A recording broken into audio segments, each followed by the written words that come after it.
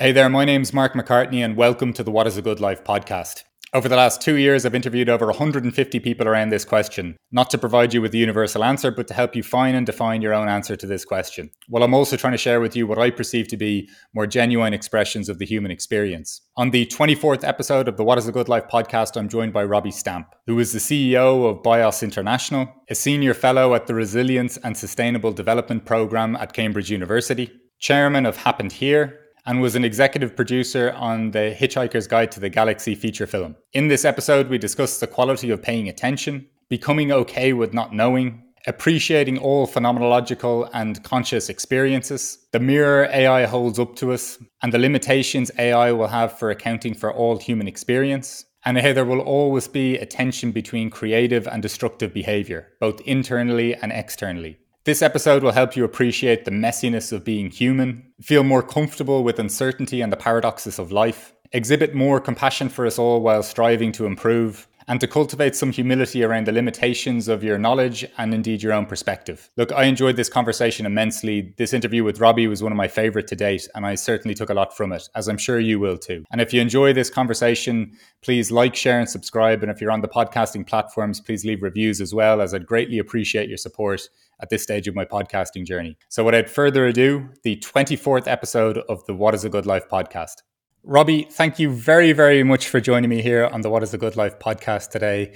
As I said, I've watched a TED talk of yours recently, and I've read some articles in which you were interviewed in, and I was really looking forward to this conversation based on what I perceive to be the kind of nuance of your thinking, and just you struck me as someone who I'd really enjoy interviewing around this question. Well, Mark, thank you very much indeed for having me on. It's a pleasure, and it's a pleasure to be meeting you. And I'm hugely looking forward to this. I really am. Wonderful. Well, Robbie, as I tend to kick these conversations off with, it's with the question of, is there a question you're trying to answer as you move through life? Yeah, and I've been thinking very hard about trying to I don't know whether it's a question. I think that I wanted to start with one phrase, which is maybe something I'm learning to try and do, which is learning to pay attention. What does it mean to pay attention? We were having a little conversation about, at my advanced age, starting to listen to birdsong and listening to try and distinguish what, for your average proper twitcher, bird watcher, they'd be thinking, mate, this is what we've been doing all of our lives.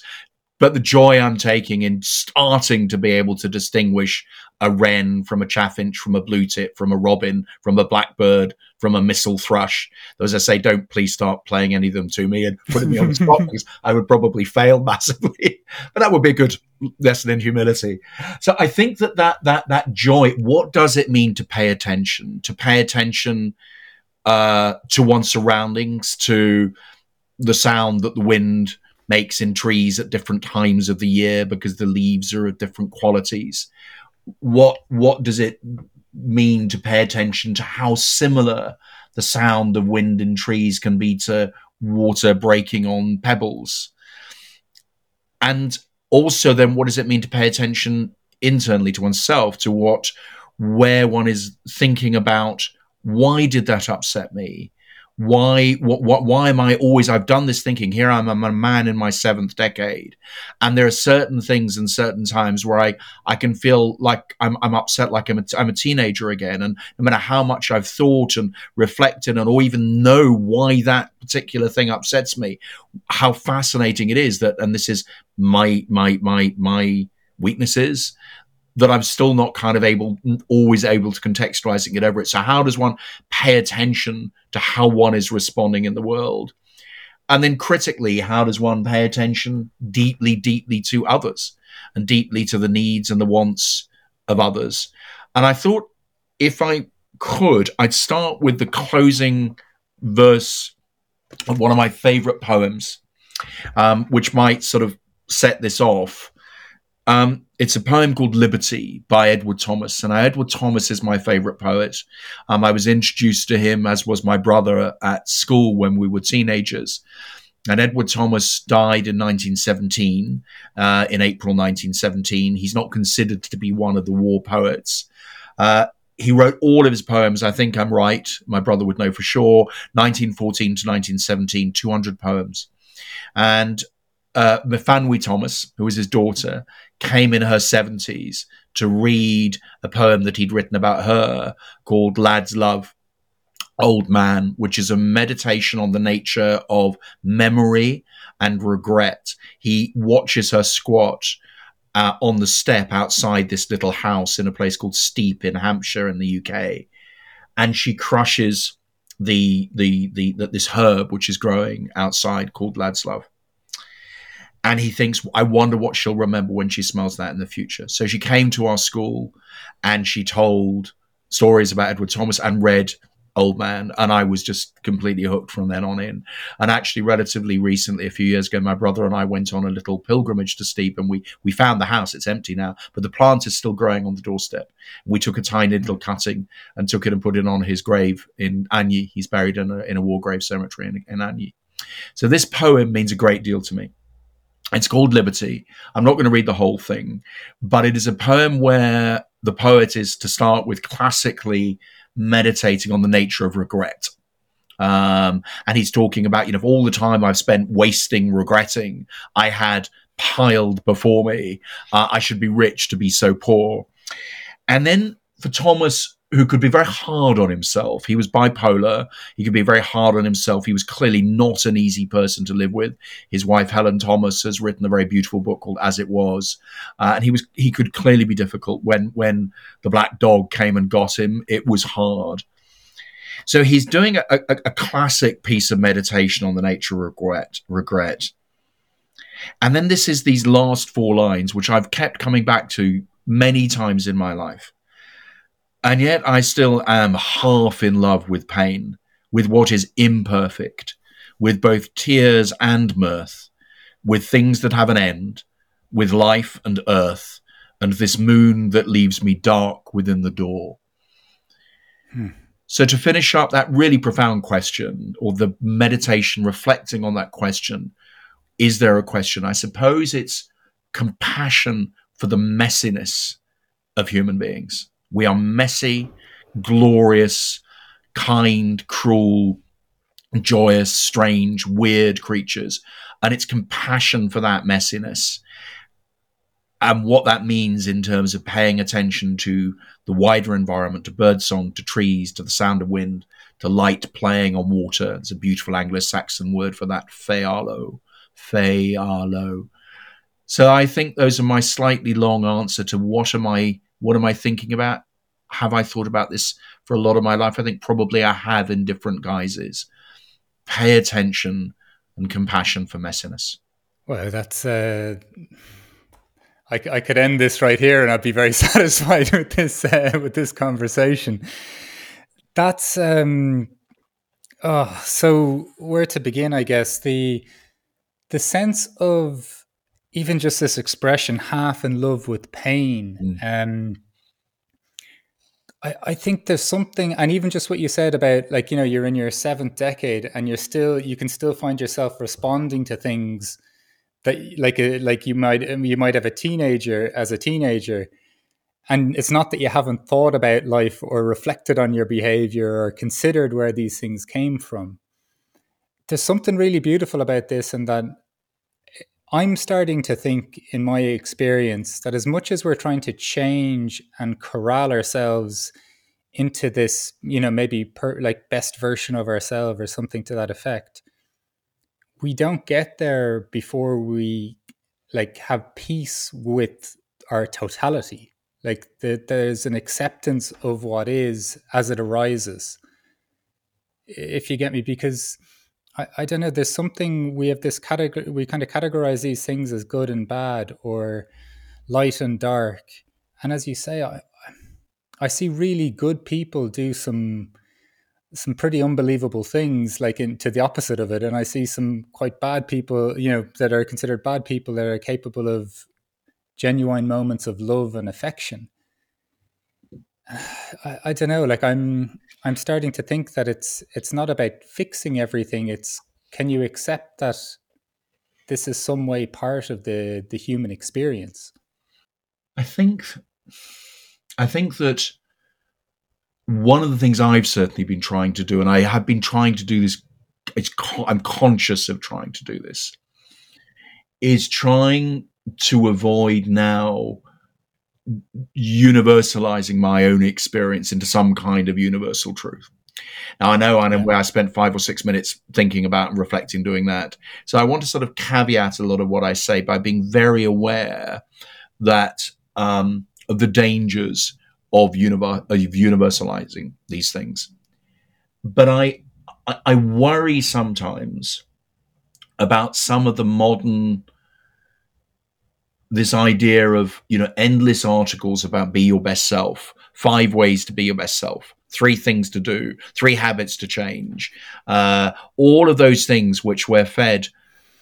And I wonder whether or not they create, there is no doubt that they will create moments of flow, of joy, of connection, of any number of the things where we feel where this is a good day, this is a good moment, this is a good afternoon, but both sort of sometimes self-inflicted and then other times externally inflicted. The loss of a loved one, a friend who's had a bad day, any number of really, the smaller challenges and the bigger challenges can accidentally come into our life, the role of luck and the role of bad luck and environment. And I think that when people sort of feel that there's a permanent nirvana state to be in this messy, fleshy, contradictory space we live in as human beings, and that if you're not there, somehow this is another thing you're failing at. It's another thing you're failing at. I mean, some of the people I've seen struggle, and I'm really careful here, who've been away, on a fabulous retreat, and they've had the epiphany, and they've been through something really cathartic and really meaningful, and it may be well have changed some of the fundamental ways they think, and it may be very long lasting. But also there are times where they go back and they meet their first passive aggressive colleague again, and somehow all that stuff goes out the window, and then they're thinking, oh my goodness, was that moment where I told that story I'd never dared tell anybody before, and I was supported and loved and cared for, or I wept before the beauty of a dawn, or I did choose to walk barefoot in the hills for the first time since I was a toddler, or walking around without any shoes on, whatever you decided to do which was meaningful. Those things both were meaningful. They had real moments. You can be with them. You can go and find them in your life again. You can find them through meditation. You can find them through all sorts of memory. But there will be other things that will come and will challenge you. And kind of, that's all right too, because it's going to happen. And so I think there's this deep paradox, and I think about this a lot. I think I had, a brush of quite serious illness in my life. When I had cancer, I had kidney cancer, so I've only got one kidney, and it came out of the blue. It was a storm that came up, as far as I was concerned, out of nowhere. It was diagnosed accidentally. And in the recovery from it, that fascinating, endless balance, and I think this will be something I'll be working on till my dying day, is that mixture of being kind to oneself and being tough with oneself.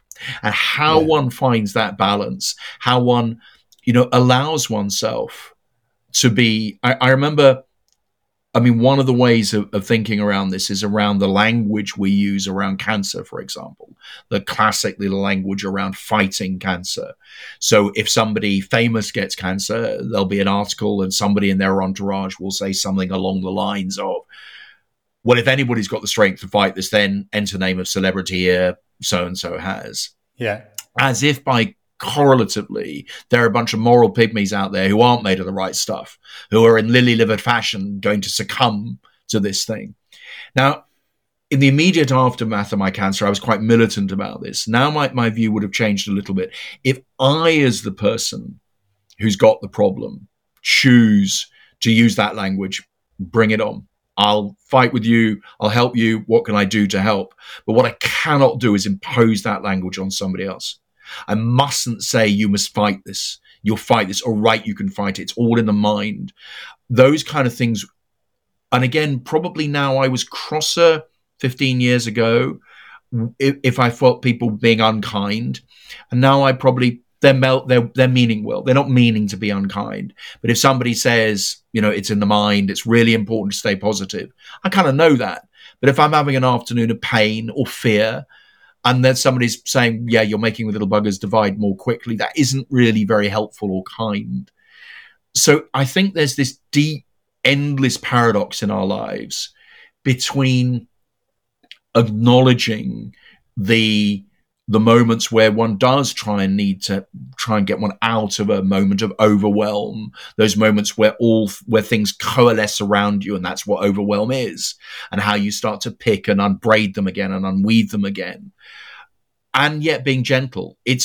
You're just not going to live a life where you don't get angry, where you're not hurt, where you haven't felt the pain of unrequited love, where you just wouldn't be drinking deeply enough at life if you didn't.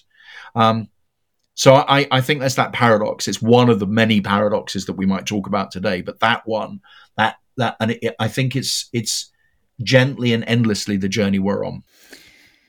Yeah, it's I think you said this really beautiful idea of just being kind enough to yourself and being forceful almost, or hard on yourself enough, because I think that's the great challenge in life. I think we're trying to latch on to, and this probably is what spawns some of the the top 5 tip life hacks and so forth, is because we're almost desperate to believe that there is a key to this life that makes it like we approach life in the most optimal way possible.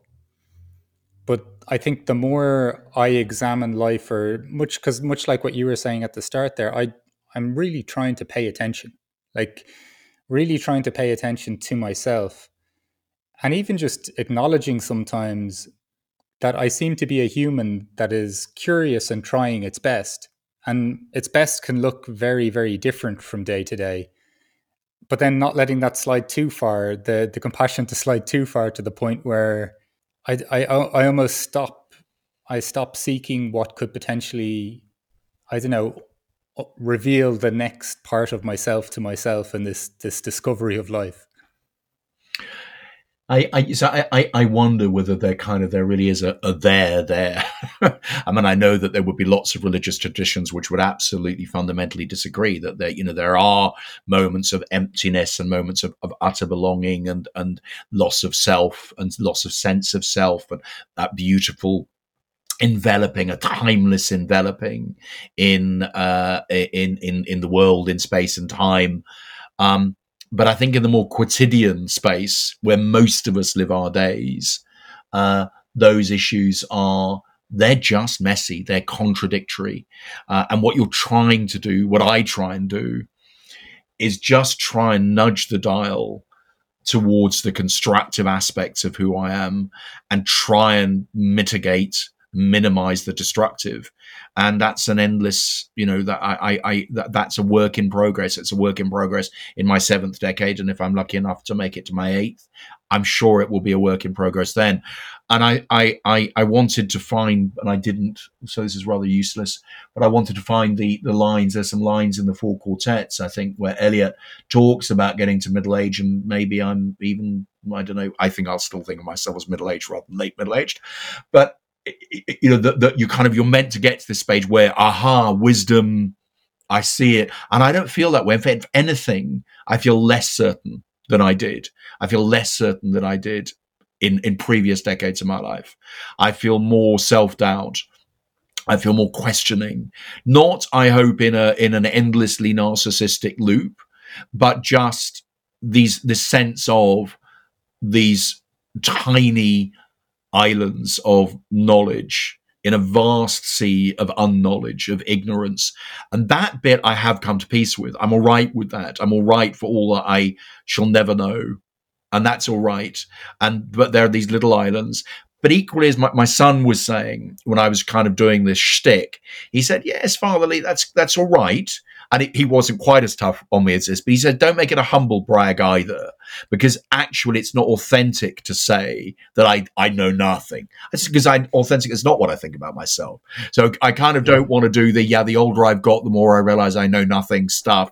And actually, I know some stuff, and I there are some situations which I've encountered before, and some times where maybe I'm able to provide some space for people who are in difficulty or trouble, to talk them things through, to be a sounding board. And sometimes maybe it's helpful, and sometimes it is. So it's, again, there's a very good example of that balance, that I'm always, that balance between, it's genuinely, I mean it. In some ways, I do feel less certain.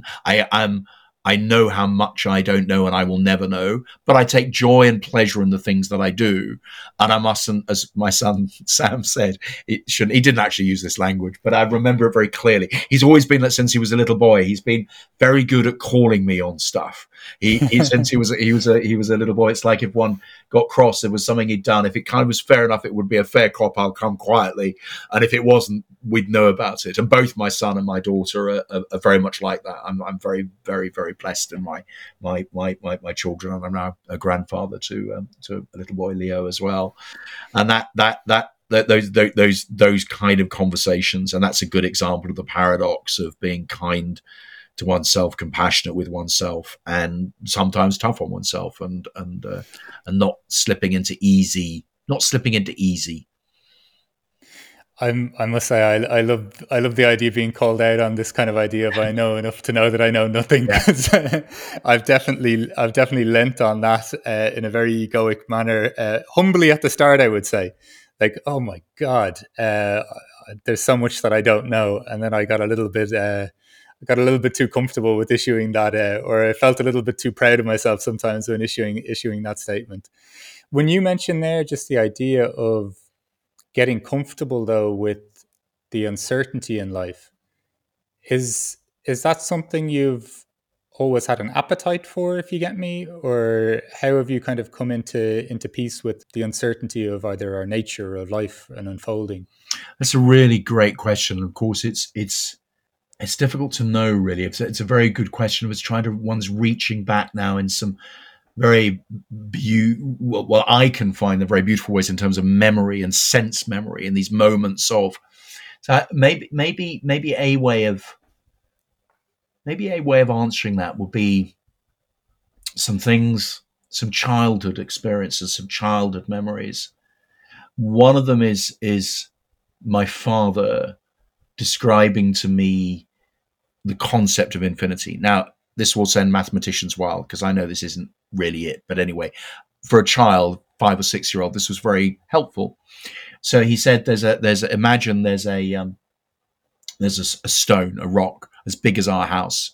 And we lived in the ground floor of quite a big house in the countryside. I can get that. I can look, there's the house. And then imagine there's a bird, like a little swallow, or not a swallow, a wren, a robin in the garden. And I say robin. And once every 100 years, just about as a 5 or 6 year old, 100 years, I just get, that's a very long time. And it flies up to the North Pole. Well, I like the North Pole. I'm interested in geography. Once every 100 years, and sharpens its beak on a rock as big as the house. And when that rock is worn down to the size of one of these little stones in the gravel here, one day of infinity will have passed. And that was enough for my 5 or 6 year old mind to go, oh my goodness, that's a very, very, very, very long time. And sometimes I would lie in bed at night freaked out at the thought of being conscious for infinity, in a conscious of nothingness forever. And that was so kind of the idea of infinite, uncertain space was kind of something that I in a way, I suppose, I've been thinking about for a long, long time, being, in that space for a very long time, and thinking about those kind of things, and then thinking about what it means to know anything. I remember having a thought, one of those interesting moments when you were a child, and I was learning about the Battle of Waterloo.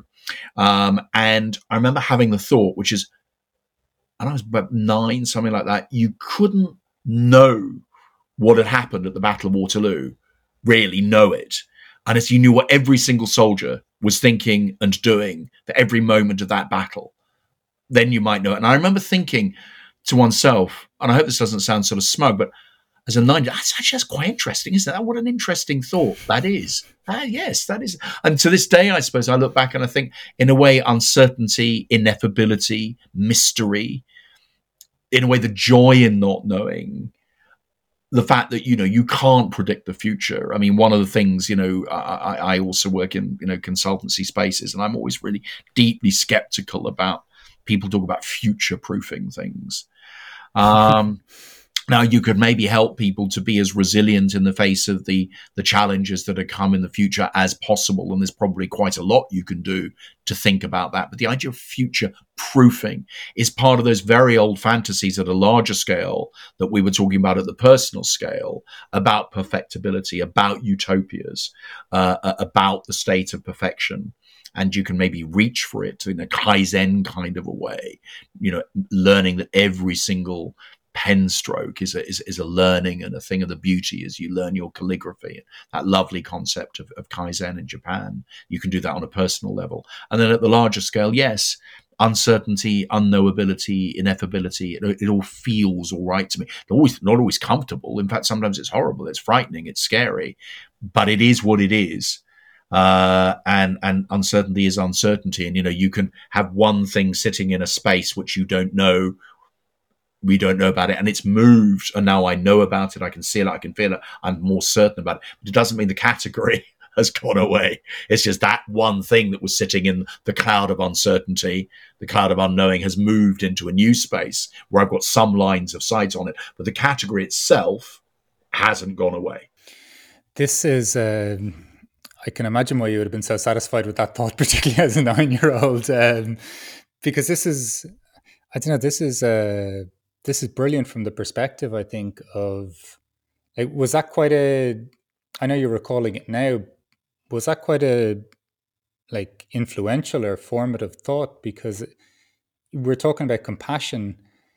Like, I think something like that, or something that is aware of, or an observation like that makes us so aware of just the sheer complexity of trying to understand an outcome, a motivation, an experience, and almost just that kind of awareness of not knowing, or humility in what you don't know, I think would be quite influential in terms of. That's a really good question, and I think actually, so you're making me think about it in a way I haven't maybe for a while, and I suppose implicit in that thought, as I go back and try and feel that embodied memory component, one of the most beautiful aspects of what it is to be human, this beautiful, fissile, reliable, unreliable, glorious memory that we have. And I go back into that and think part of that thought was it's really interesting, and part of it at the same time is, and of course, that's impossible.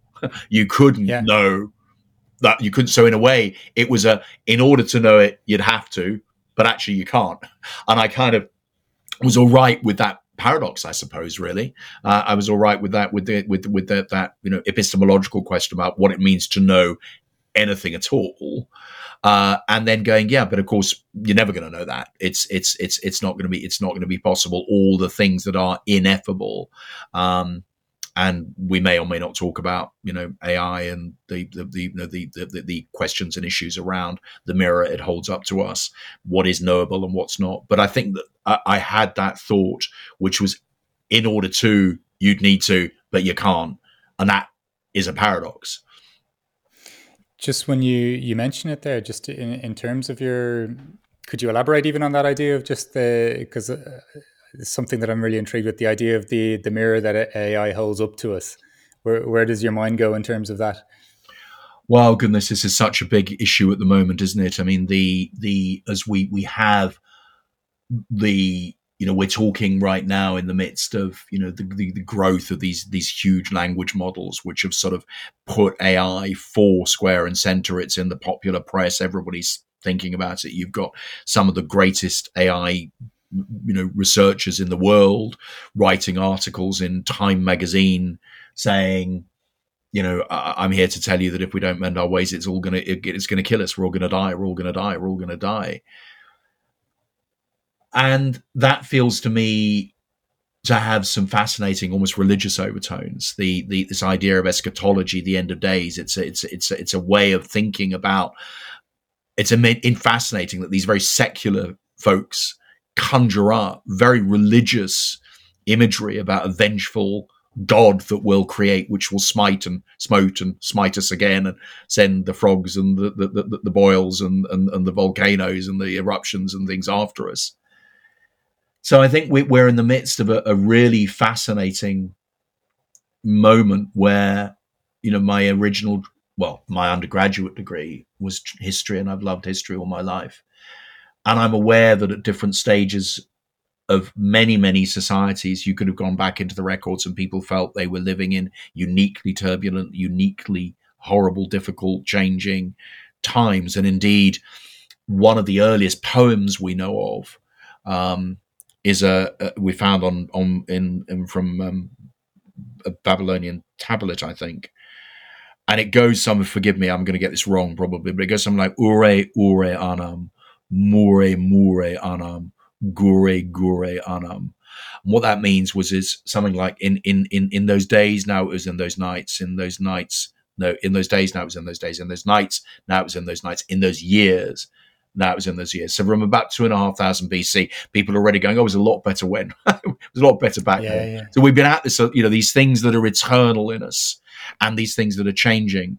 But I think from an historian's point of view, you can see that there is a confluence of things going on where we have our biologically evolved selves through 3.2 billion years of biological substrate evolution on this planet, with all that that's meant in terms of the growth from affect and pain and feeling and nutrition and what's going to feed us, what's going to kill us, and evolving, nervous systems, evolving brains, that astonishing, beautiful, my goodness, journey. We now have these very fundamental questions about what it is to be manifest in data space. What is it for us to be held in ones and zeros in data space? We're sold this idea of this comforting digital twin, but philosophically, ontologically, what's going on, there's nothing like that at all. There's something right now, there are essences of Robbiness and essences of Markness held in ones and zeros on server farms, goodness knows where. Right now, you and I, in a way that does mean something, zipping through undersea cables, going through satellites, something about us out there in this space. And so I think there's some really fascinating things around boundary and boundary space that are shifting. But one of the things that I think about, and this sounds a little odd, but if I think back to some earlier things around earlier societies and things about the role of the shaman in societies, the shaman was the intercessionary between this world, the world, of that I can touch, you can touch right now, and other kinds of spirit realms. And they were the ones who went out and interceded on their village's behalf, on their society's behalf. And there were dangerous things out there. You could come to harm. You read the ethnographic accounts almost all over the world of what it was like to be that intercessionary. It was dangerous. You needed to know what you were doing. And there's something about how do we now need the same intercessionaries in data space as we're manifest in data space in this new way. So I think there's both, I feel I want to I think thinking about the nature of human embodiment is a deeply political act, because in a way, when and how did we allow a group of predominantly male Silicon Valley engineers to tell us what it is to be human? What about the knowledge claims, the epistemological claims about omniscience that these things are about to have? Well, what knowledge? I mean, do you include the knowledge of, back to the Waterloo experiment, the Waterloo thought experiment, or the knowledge of an Aboriginal Australian songlines tracking with song and breath and body through the contours of land and tree and animal and myth and song? Or there's a very beautiful passage in a book called Blackfoot Physics by David Peat, where he talks about indigenous language structure. And I think this is particularly that he talked about the Haida people. And he says, to hear the Haida people speak is to hear the slow-moving growl of a glacier from the last ice age. And I found that incredibly moving thought, that you and I, with our voice boxes, we could, if we'd grown up in a different culture, be two people in time and space. And I would make a sound with my voice physiologically. And in it, you would hear me wanting for a reason to summon the feeling, the embodied sense, memory, and importance of a slow moving growl of a glacier from the last ice age. And in this book, there's a Blackfoot elder who says when he needs to speak English, he knows he's going to have to speak English that day. He feels like he's having to put on a straitjacket because he's not going to be able to communicate what it means to subsist and be in a multiplicity of beautiful relationship in time and space. So the epistemological claims that are made for a lot of AI about all-knowing are deeply exclusionary. And either, folks, you mean omniscient, or you've got to go, well, no, that kind of knowledge doesn't matter. So when I say knowledge, and I don't mean that kind of knowledge, I don't mean that kind of way of thinking about being. And that's, I think, in a way, even sort of with some Western logical excluded middle arguments, that really holds you below the waterline. So you've got to say, no, well, that knowledge doesn't matter. That way of subsisting, being an embodied human in time and space doesn't matter, is very different from saying it's going to know everything. So I think that thinking about the nature of human embodiment, memory, messiness, complexity.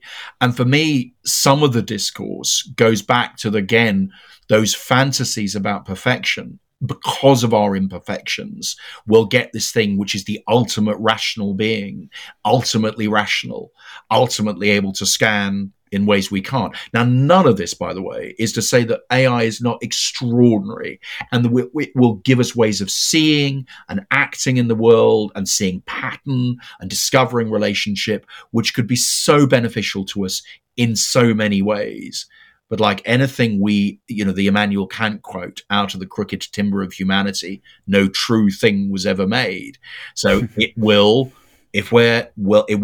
have to be always vigilant about where it reinforces, maximizes the constructive aspects of us and how we minimize its destructive capabilities.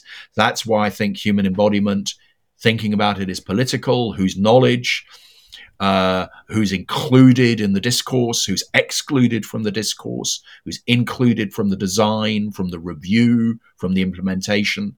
And then I think about the components that are ineffable and undescribable, the experiences that we have, which never get digitized, but are fundamentally important of how we are and how we spend our days.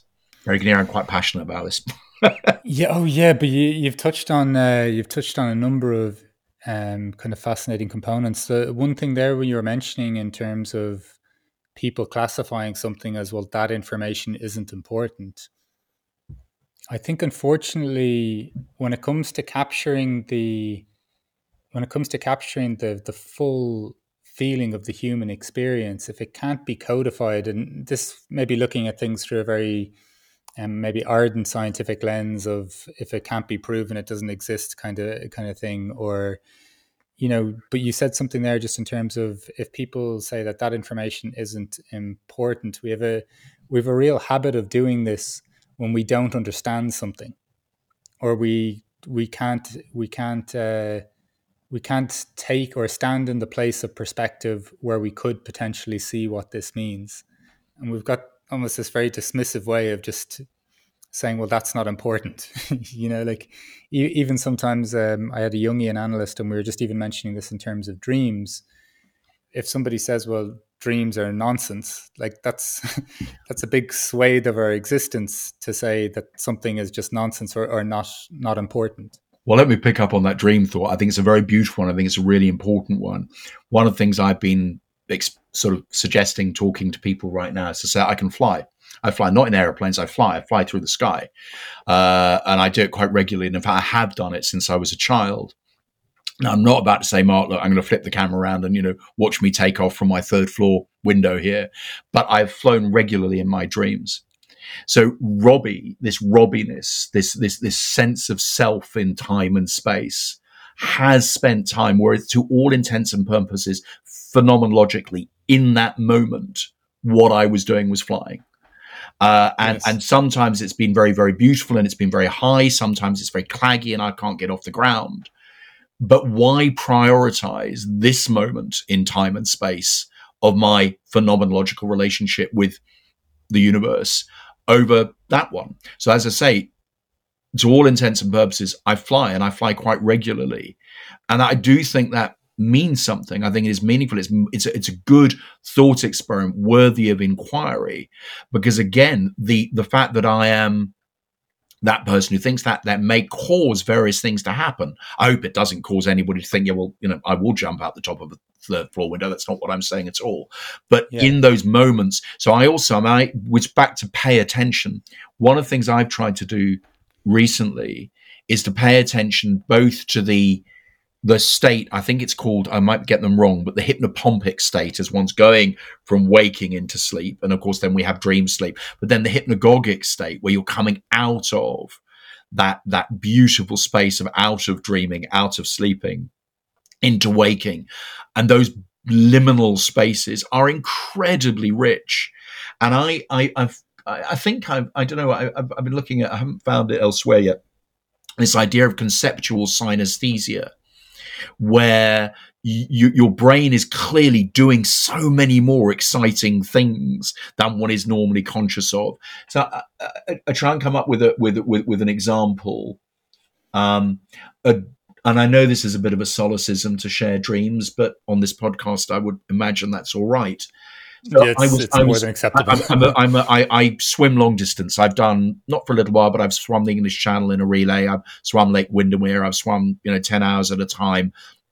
I like swimming long distances. I like it. So I was on the back of a boat, the kind of boat that had kind of accompanied me across the channel. It got swamped with waves, and I saw this big wave coming. And I thought to myself, that's a Rubens wave, as in the painter Rubens. Now, Rubens is not famous for painting waves. And my embodied reaction to it was, I was pleased that I was expert enough to spot that was a Rubens wave. That was what was coming. So this strange mashup in my brain, my mind, of a wave and Rubens, in a way probably in my waking day I wouldn't have. There's this beautiful examples. And the more you pay attention, the more you breathe into that stuff, record some of it, the more you do it, the more you start to see how incredibly beautiful and exciting. Now, you could also see how frightening it could be, because this could be, an example sometimes of one's mind starting to run hot. And for people for whom this gets out of control and it feels frightening, and there are voices and those are real things. That is their phenomenological experience of being there in space and time with their up quarks and down quarks and muons and mesons and how low into the reductionist space you want to go. I'll all of that is also fabulous and amazing that we start to know all of that. But dreams are fundamentally important. There's a great book called Fool's Crow by Jack Welch, who was a Blackfoot, and he writes about the seamless way in which the Blackfoot, it's a story about the awful genocide really that was committed in America, particularly after the Civil War. So the assault that was being made on the Blackfoot, who were there in kind of the northwestern part of Canada and America. And he writes about the seamless way they movement between this world that you or I know we're in, we feel our waking world, the dream world and quest worlds. And if you and I had been on a raid and we, taken horses from the Pawnee, and you had a dream in which I needed to give you the 2 piebalds that we took, I would give them to you. I would, because it had happened in your dream. It had caused something to happen. So to dismiss all of that as nonsense, as not mattering, as not mattering in terms of understanding who we are as humans, seems to me to be hubris of a very particular kind. And so when the claims that are made about what it means to know anything at all, what it means to be known, what things are caused to happen, I think we've just got to be a bit more humble, really, about what we know and what we don't know, which has been another big theme of what we've been talking about today. But I think there's such a big part of paying attention, which requires us to truly pay attention or to come into contact with the moment. It requires us to drop our labels, like or it requires us not just to see the world, maybe even in terms of what we've seen before. It also requires us. I don't know. I have this experience. Maybe this will better explain what I'm trying to say. Sometimes I look up at a tree and I'll have this moment where I'm like, I just feel absolutely immersed with the visual of the tree. And then my mind has to kind of come in and say, oh my God, that's so beautiful. Yeah. And the moment my mind comes in and does that, I find that I've separated myself from, and it's not to say that either the mind will function and that's okay. And it's not to say one is experience is a good or a bad experience. But I think there are moments where we can truly be with the moment and pay attention to what is and take a glimmer of that back or an insight back into how we perceive maybe the same scene that we previously would have had labels to go constantly just thinking, well, that's a tree and those are branches and so forth. So there's something I think about deeply paying attention that almost requires us to kind of cease or kind of hang our previous views or ideas about something, like to hold them in suspension while we get a glimmer into something to potentially see a new perspective. Very beautiful, and I think that's a very beautifully succinct way of putting it. I think it helps you. I suppose neuroscientists might call about changing your priors, being aware that you're resetting some things. You're resetting the lens, the way your brain takes the data, goes, it's one of these, one of that. I get that. I don't have to work that hard on it. And I think this is interesting. I think Carl Friston talks a lot about this, doesn't he? The free energy principle, that if our brain has been evolved fundamentally to keep us alive in terms of, keeping us out of harm and making sure that we manage the energy budget, the brain manages the body's energy budget on the right side of keeping out of harm and getting the food we need. It wasn't created to create Beethoven's Fifth or the Mahabharata or cave paintings in Lascaux, but it does.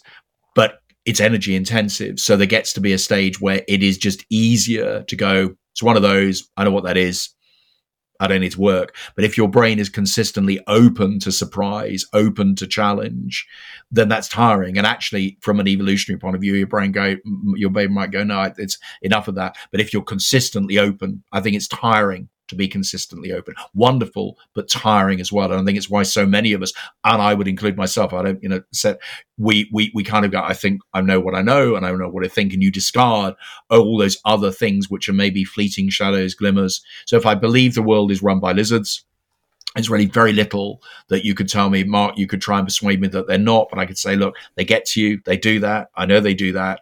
And actually, in a way, my brain is not having to work desperately hard because no piece of data comes in through my sensory motors into the Bayesian maths of my brain and goes anything other than, yep, that's the lizards again. And that's, I manage my energy budget quite efficiently that way. So to be open to changing those priors, and I think this actually matters deeply in a civic discourse space. In a way, the interviews you saw me doing for Democracy Next, which is about how do we create the spaces in which we deliberate more together, to get effectively together as humans, where we're able to be with those other perspectives, but equally, do the hard yards of where we do draw the lines and the boundaries. This, back to the messiness and the complexity of who we are. Just, I know you've mentioned your kind of love of history. You've kind of mentioned as well, even your ability or your interest in observing your own life, reflecting on your own life, paying attention. But I always love kind of looking at things on the micro and then kind of extrapolating that onto the macro. So you're a person that's paying attention, that seems to be deliberately also trying to orientate yourself in a way in which you'll learn something from your past, and that's still a challenge, right? Like, and I'm saying this completely from my experience as well. what then gives you optimism? Because things change as well, right? Like we're in this kind of, the human experience is this kind of funny thing in that we find it quite hard to change, but then yet we're also prone to considerable leaps or changes. What do you think would contribute to like more of this kind of more healthy or more constructive kind of civic discourse than what we're kind of falling into at the moment? I think it would be from. I mean, I'm deeply interested in this. I suppose, in a way, it's genuinely how we. What can we learn from history? How do we now hold these spaces in which we're able to be with the difficult conversation, be with other perspectives, be with difference? What are the rituals? What are the spaces? How are they facilitated? How are they stole? How are they held? What stories do you tell in them? All of those things. And I'm in part, I'm involved as a senior fellow at the Cambridge program as well, the Centre for Resilience and Sustainable Development, and I'm helping to get involved in a project there on the concept of deliberative space. How do we create better deliberative spaces to be with complexity and uncertainty? And these are really hard yards, and it will not be solved in my lifetime. And it will, as I think, so I think in a way, one of the themes through what we've been saying, there's always going to be this tension. There will always be this dynamic creative tension between what is creative in us and what is destructive in us. And we've each got it, and it can be there in a day.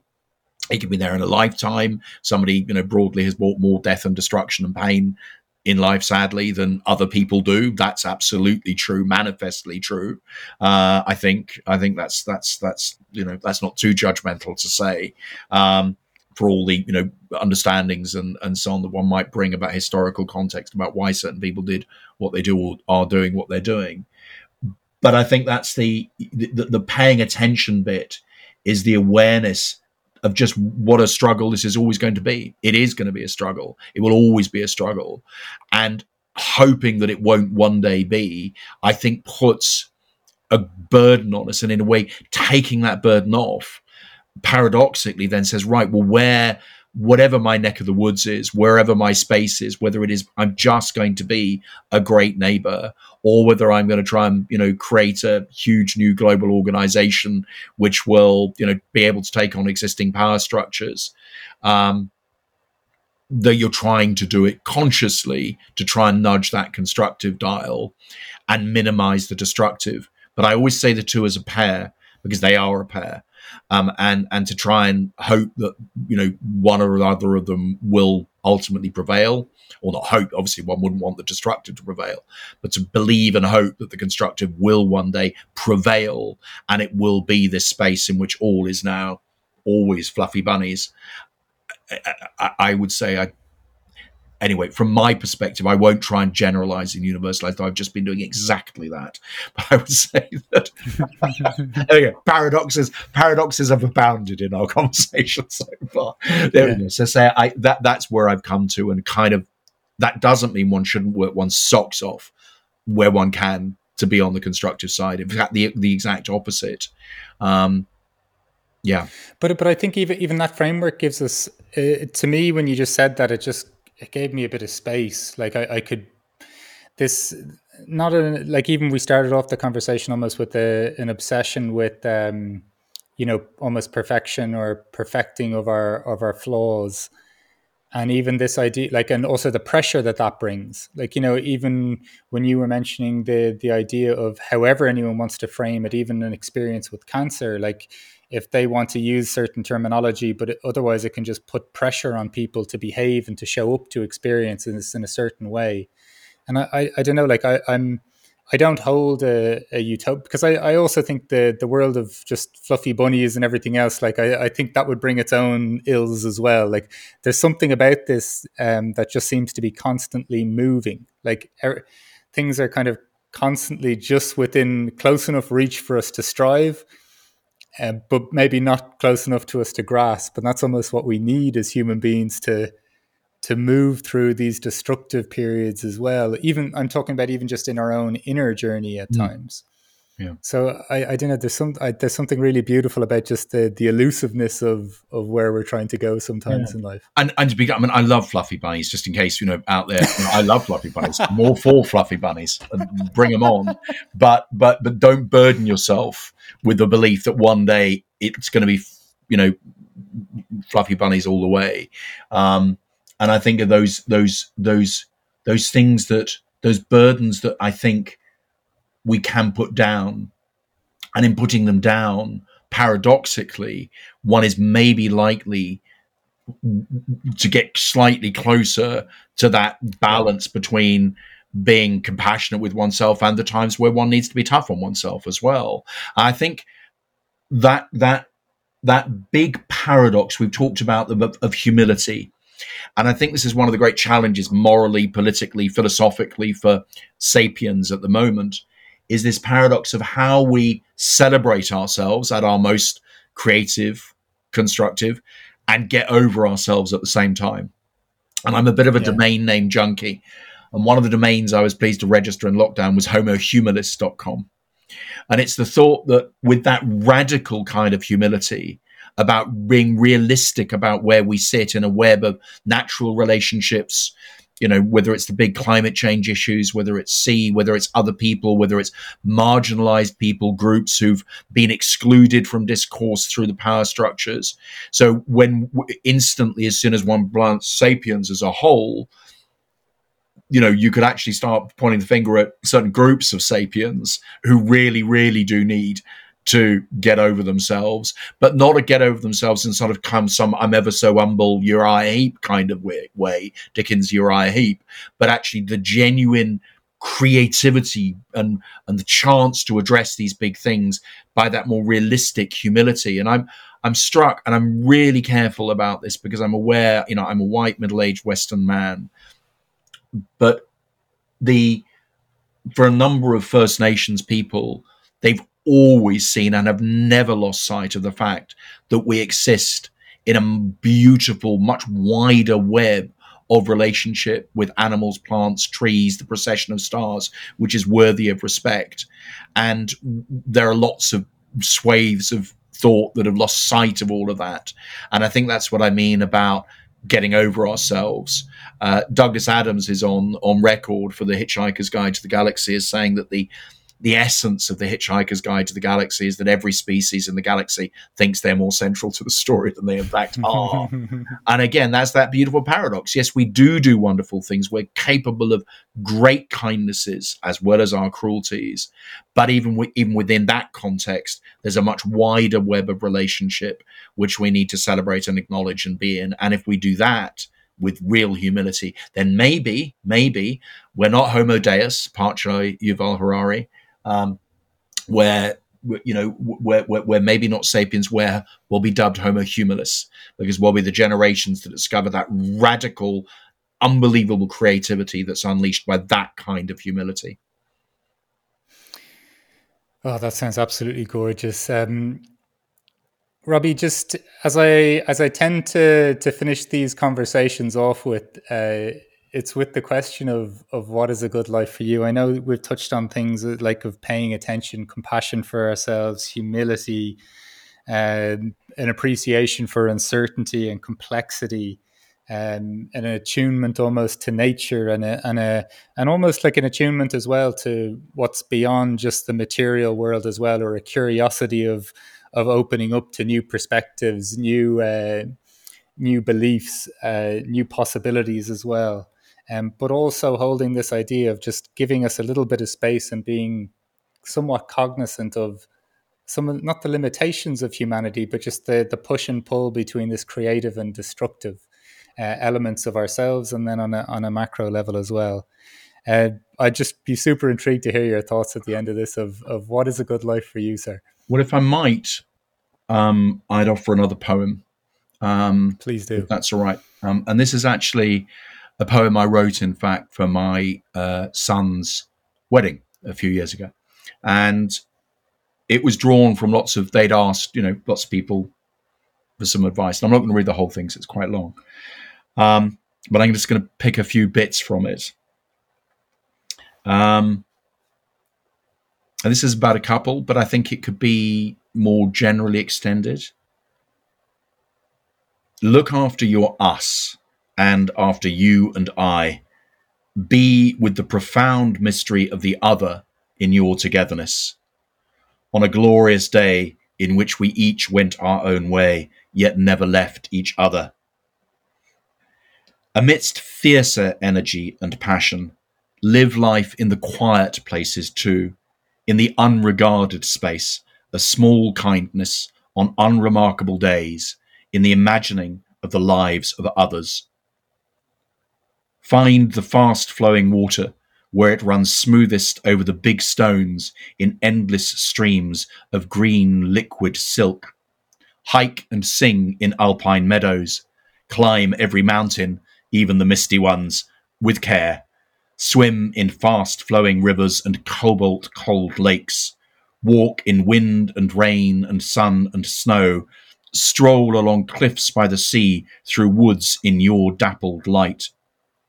Be careful and patient in conversation when you approach a decision with different views, compromising with joy and respect. Never part in anger, part with loving words of energy for the day ahead. This is a very specific piece of advice, actually specifically for couples. Find a good Spotify list to dance to. Invest in a good pair of earplugs. Snoring will occur somewhere down the line, both of you. Have fun. Plan special moments, those glorious days that will last forever in your story. Some will happen by accident, others won't. Do something nice just because you can. Have each other's back, be back to back.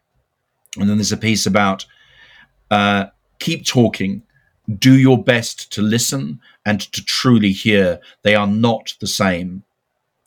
Try hard.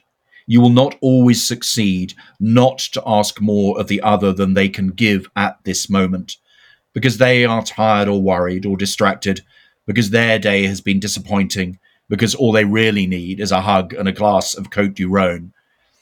I am on watch now, that you may sleep soundly, my dear. We shall take turns. There may be times on a darker sea when one of you will need to be on the bridge for many watches while the other cannot. Be so with grace. Enjoy the days of glorious sailing, the touch on the tiller, the wind on your cheeks, and water ruffled by wind. Weep and laugh with a sense of belonging and recognition of beauty in the world. And then hold the fragile in careful hands. Support in each other's success, support in distress, support in ordinariness. There's some excerpts from the poem, which was as close as I've ever got to sort of putting together some thoughts about what a good life might be. Oh, that was absolutely glorious, Robbie. I enjoyed that absolutely immensely. I've enjoyed this conversation with you absolutely immensely.